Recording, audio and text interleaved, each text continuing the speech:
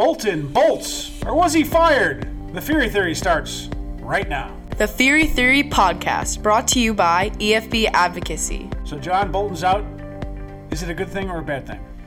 I would say a good thing, short term. Actually, short and long term. I think that, is anybody surprised by this? Anybody surprised? He lasted 17 months. Pretty good. In that job. Time, yeah. Long time. But I think a lot of people observers of this town, of foreign policy, just didn't really make a lot of sense, John Bolton and Donald Trump. The Donald Trump he listened to from the campaign trail, he's gone through these different national security advisors, and then all of a sudden you've got a neocon in there. And Donald Trump's no neocon.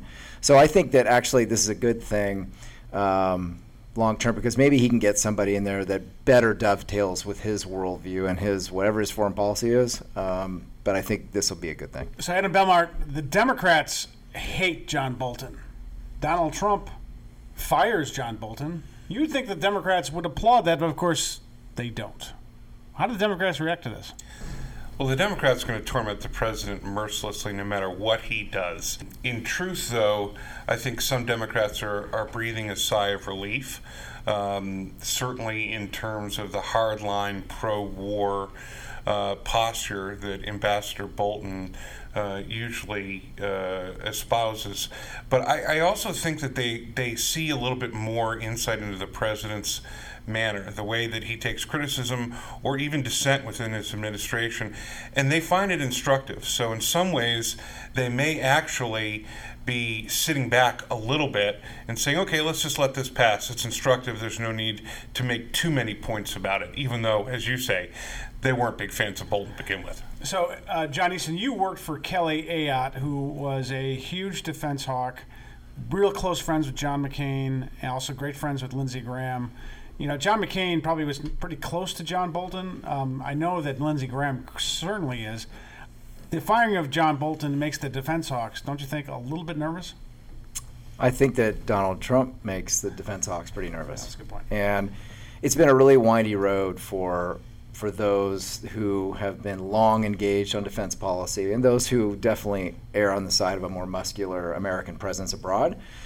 But I'll tell you what they're nervous about. They're nervous about Russia and Putin. They're nervous about the firing of the resigning of Jim Mattis, former defense secretary. They're nervous about the vacancy, the director of national intelligence. They're nervous about now this new vacancy of national security advisor. If the crisis hits this country, which it can at any moment, a foreign policy military crisis that requires very quick action and quick thinking, and the best minds in military matters to be crashing on it. That makes people very uneasy, especially the defense hawks who you're talking about. Adam Belmar, I am someone who really desperately wants an end to the war in Afghanistan. I am, I think we have to get out of there at some point in time. We can't let this last forever. That being said, I think firing John Bolton because he didn't want the Taliban to go to Camp David is really not a good reason to fire John Bolton. I mean, there's a lot of other good reasons to fire John Bolton. That would have been kind of a catastrophic PR move, don't you think? Well, there are two separate things here. I'll take your second question first. Yes, it would have been a ridiculous optics, and it would have also been just bad diplomacy. I've spent time at Camp David, never as a guest, always as someone who was serving the president there.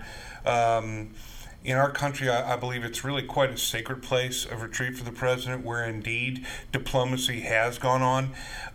But for this president, who is more like a drive-by diplomat, he'll stop in, have a burger, and leave, to bring these guys all the way to Camp David, there is a language barrier no one's ever met. The level of negotiations to this point have been not productive. They've been going on for a very long time, and the president thinks that he can bring anybody to heel if he can just get them in front of him. Right before the 18th anniversary of 9/11, the kind of crisis that John Easton just discussed could hit the United States at any time, and we need to be prepared with the right people in the right places. This is just would have been catastrophically bad. On the Bolton thing, I would just say this. I don't think that was why he got fired. I think it may have been the straw that broke the camel's back. The president sat in the Oval Office yesterday and gave 6 or 7 reasons, of things he'd said or done that displeased him. But the writing was on the wall, and the president just needs to get into the mood where he's either going to tweet at you or he's just going to damn well say you're fired. Well, and how many of those who have departed Donald Trump's higher inner circle, the cabinet secretaries, et cetera, have gone out really well? I can think of one who did it extremely well, and that was Nikki Haley.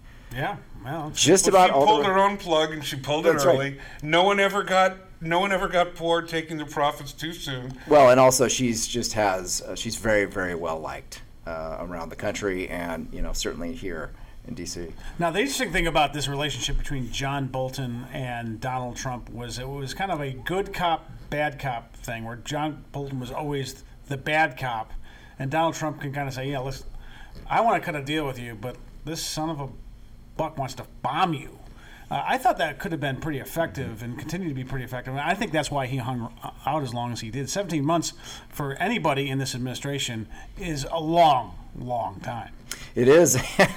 If you look at this particular story we're talking about at Camp David and the Taliban, John Bolton apparently made it clear, I think I was talking to reporters privately or what, but that Donald Trump listened to him about calling this off. Well, you don't do that to Donald Trump. It's always his idea. And I think he got out over his skis just a little bit on this. And to Adam's point, it was just sort of the last straw. He was annoying Donald Trump. And, unless you give him full credit on all things major, and of course negotiating with the Taliban, there's nothing much more major.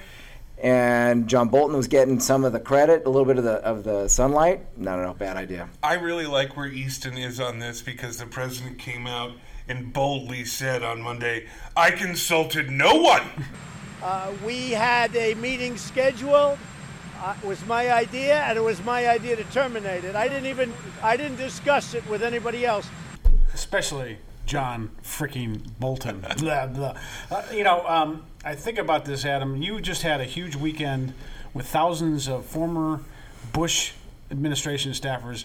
Your conversations with the Bushies, how do they look at this president? I mean, some are worked for both Trump and Bush, but a lot of the Bushies are not on Team Trump. You think the Cheney family is on Team Trump, though. There was actually a fascinating tweet war between Rand Paul and Liz Cheney, who she attacked Rand Paul for being a terrorist-loving isolationist, and Rand Paul tweeted back, "Hey, Trump loves me." So there's a little bit of confusion here, isn't there? Well, look, 10 years after the end of the Bush-Cheney administration, we did have a reunion. It was a wonderful time. I was very lucky to have served in that administration. I did so along with my father. We served at the same time. And so we attended together. And I spoke to him just before our show today, thinking you might ask me about this. And his perception of what Bushies writ large were thinking as we all gathered this past weekend was the same as mine. There's certainly a lot of frustration. In general, I think there's an admission that this president has been effective in many ways, and he's got policies that are not so unaligned with the party and in many ways with where we were during the Bush administration. But there is a dissatisfaction, maybe a deep sorrow at the perceived lack of character and the way that he comports himself and his childish attitude towards some things that I think many Bushies believe is just not the way an American president should behave or treat people. And I think that was epitomized for me when we came to find out that President 43 Bush stayed around here after the thing and was on site at the Pentagon on 9/11 to lay a wreath, along with his Secretary of Defense, Donald Rumsfeld, who's quite on in years now. But that morning began with President Trump sending caustic, personal attack tweets somehow tone deaf, just as he was with putting together a Taliban weekend at Camp David on the morning of this solemn and important date of observation of all the folks that we lost. So Bushies aren't pleased with the way he's doing the job, and I think I see why. So, John Easton, talking about the current president, and his really kind of desire to not get into any more wars, which was kind of different from President Bush. He's got a couple different things that he's trying to cut a deal on. He wants a deal with the Iranians. The Iranians, he's really kind of increased the economic pressure on Iran with lots of sanctions. Sigal Mandalkar, who's at the Department of Treasury, good friend of mine, is in charge of that, and she's doing an amazing job of really ratcheting up the pressure on the Iranians. Hopefully get to some sort of deal there. Bush is saying, or not Bush, Trump is saying, I'll talk to anybody. You got the North Koreans, that seems to be kind of going. It's hard to know where it's going, but getting Bolton up might actually help the negotiations there. You got the trade war with China. Of these three, which of the three are the most likely to get a deal before the president really kind of starts his re-election campaign? Gosh, I don't know if he can get – those are really tall orders, all of them. So I don't know if he can get any one of those. I think China is probably the most difficult of all because they may just try to wait him out. And then if he gets reelected, maybe they'll sit down for real. But Afghanistan, I mean, this has literally been our Achilles heel for, is it 19 years now? Yeah. It's incredible. But in North Korea, I just think that, Kim Jong-un knows where his power lies, and his power is within a nuclear arsenal. So I don't see him ever, wanting to scale that back. Maybe Iran. I don't know. But I think that for Donald Trump, over the next year, speaking politically with foreign affairs, which you try to separate most of the time, but if people see him as moving toward peace, as wanting a deal in Afghanistan, and actually maybe even pulling back some troops out of there, which he's talked about for a long time, easier said than done, obviously. But if Americans see that from him, but also see a kind of a firm hand on the wheel as our diplomacy continues to take shape under him, I think it's actually a net positive because he isn't out there. I don't think people perceive him as out there starting wars. Right. And I think the Bolton thing kind of reinforced that notion that he is not that way. And I think that, let's face it, 90% of Americans are that way as well. I think that's exactly right. I think that now I do think that of the four, and I didn't mention Afghanistan, but I meant to, of the four, I think that a deal with China is the most likely because I think the Chinese have their own issues, and I think that they've got to cut a deal for their own economy, and I don't think they can afford to wait Trump out. But Adam Belmar, do you think that on any of these four, do you agree with John that there's not going to be any progress on any four, or do you think of the four, which one do you think is the most likely to get a deal? Well, let me just say, I'm not sure that Easton said that there wouldn't be progress, but I think by progress, I actually mean coming out and they say, we've got a deal. Like really capturing that deal. Okay. Right. With the Taliban. Any one of these four. Any one of them. Okay. Four, yeah. I still see China as being a place that's most furtive ground. Just in the last 24 hours, there's been news again that the president, through what form of communication, I'm not really sure, is now pushing back the effect of some tariffs, right? Making a threat, drawing a line, and then backing away from it is part of this presidential détente on the sort of tariff wars. The physical manifestation of war like we see in Afghanistan, he's always been against it. I don't know if we can really see that as being top place that he's going to capture a deal, if only because he's lost his bad cop, and now under his reign, right? They've been killing American soldiers for 18 plus years, but when he's watching, they killed one, and that's too many. I mean, a lack of history and understanding of our foreign policy and posture may be inherent to President Trump's worldview, but let me tell you, when he sees it on his watch and he says he doesn't like it, I believe him, and he's really backed away from the table. He's right about that. I mean, we're not going to be able to fix Afghanistan. It's it's a disaster. It's been a disaster, and we've been 18 years because 9/11 started on September 11th, 18 years ago, right? Yeah. So we've been in Afghanistan not 18 years. Yeah. But even that's way too long, and we're not going to fix it, and we got to get out of there. And I think Trump is saying, let's get out, and I think that's right. Well, the problem is I don't know if the goal is to fix Afghanistan. I think the goal is to not let what happened before happen again, which is this growing group of terrorists. It was a terrorist haven, and it bred Osama bin Laden and his ilk to the point where they were able to organize and attack us. All right, closing out here. Good discussion about John Bolton. Adam Belmar, what are you buying or selling today? Well, it is National Suicide Awareness Week, and I would say that I am buying intervention and prevention. Suicide is a leading killer of our youth, and it is just a horrible plague in this country, and we need to listen, look, and embrace people who are in trouble and try and take steps to save lives. And so I'm buying Suicide Awareness Week and asking folks to do the same and take a look at your family, see what you can do to help those in need, and that's how we begin. Excellent.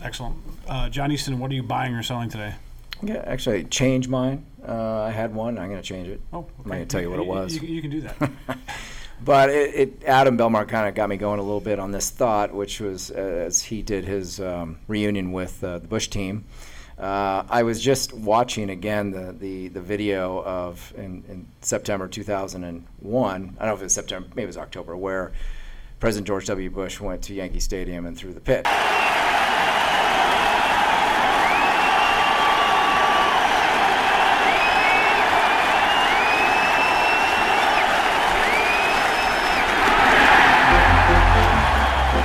Obviously, there's been a documentary about it. If you have not seen that documentary, watch it. It is something else. And I'm not here to praise George W. Bush on this. I think that he seized the moment and rallied the country quite well at the time. But New York wasn't exactly Bush country. And here he comes out onto that mountain, and they went nuts. And they weren't necessarily going nuts for George W. Bush, the person. They were going nuts about America and about how he was doing in that month and time frame, about how he was doing the right things and he was saying the right things. And it just, to me, says, hey, this country really can come together when it's truly important and when we really need to. Hopefully it doesn't take an attack to do it, but we're more than capable of it. And it was just very heartwarming to see that again. The great thing about that was he was on the mound and he threw a perfect strike with a big flak jacket on. I mean, more kudos to him. It was an amazing moment in American history, and good on the Bushes, good on the president. It was great stuff. Good one. I am buying the Trump plan to end homelessness in California. I would like him to take that plan and bring it to Washington, D.C., where it perhaps is a little bit more constitutional, because I don't know how you do that in California. Thank you for saying that. But, there's a lot of homeless in D.C., and a lot of these people have desperate problems, desperate mental problems, to Adam's point on suicide prevention, and they just need to get shelter. And if we can build some places for them to hang out and live with shelter and maybe get the treatment they need, we could help eradicate a large portion of this homeless problem. And we've got to deal with the homeless in this country. We've got a huge problem in Washington, D.C., and it's getting worse. And you know what? The president's got some creative ideas to deal with it, and I'm all for it, and I'm buying that. Thank you so much for listening to the Fury Theory podcast, brought to you by EFB Advocacy. EFB means... Excellent for business. Yeah, baby.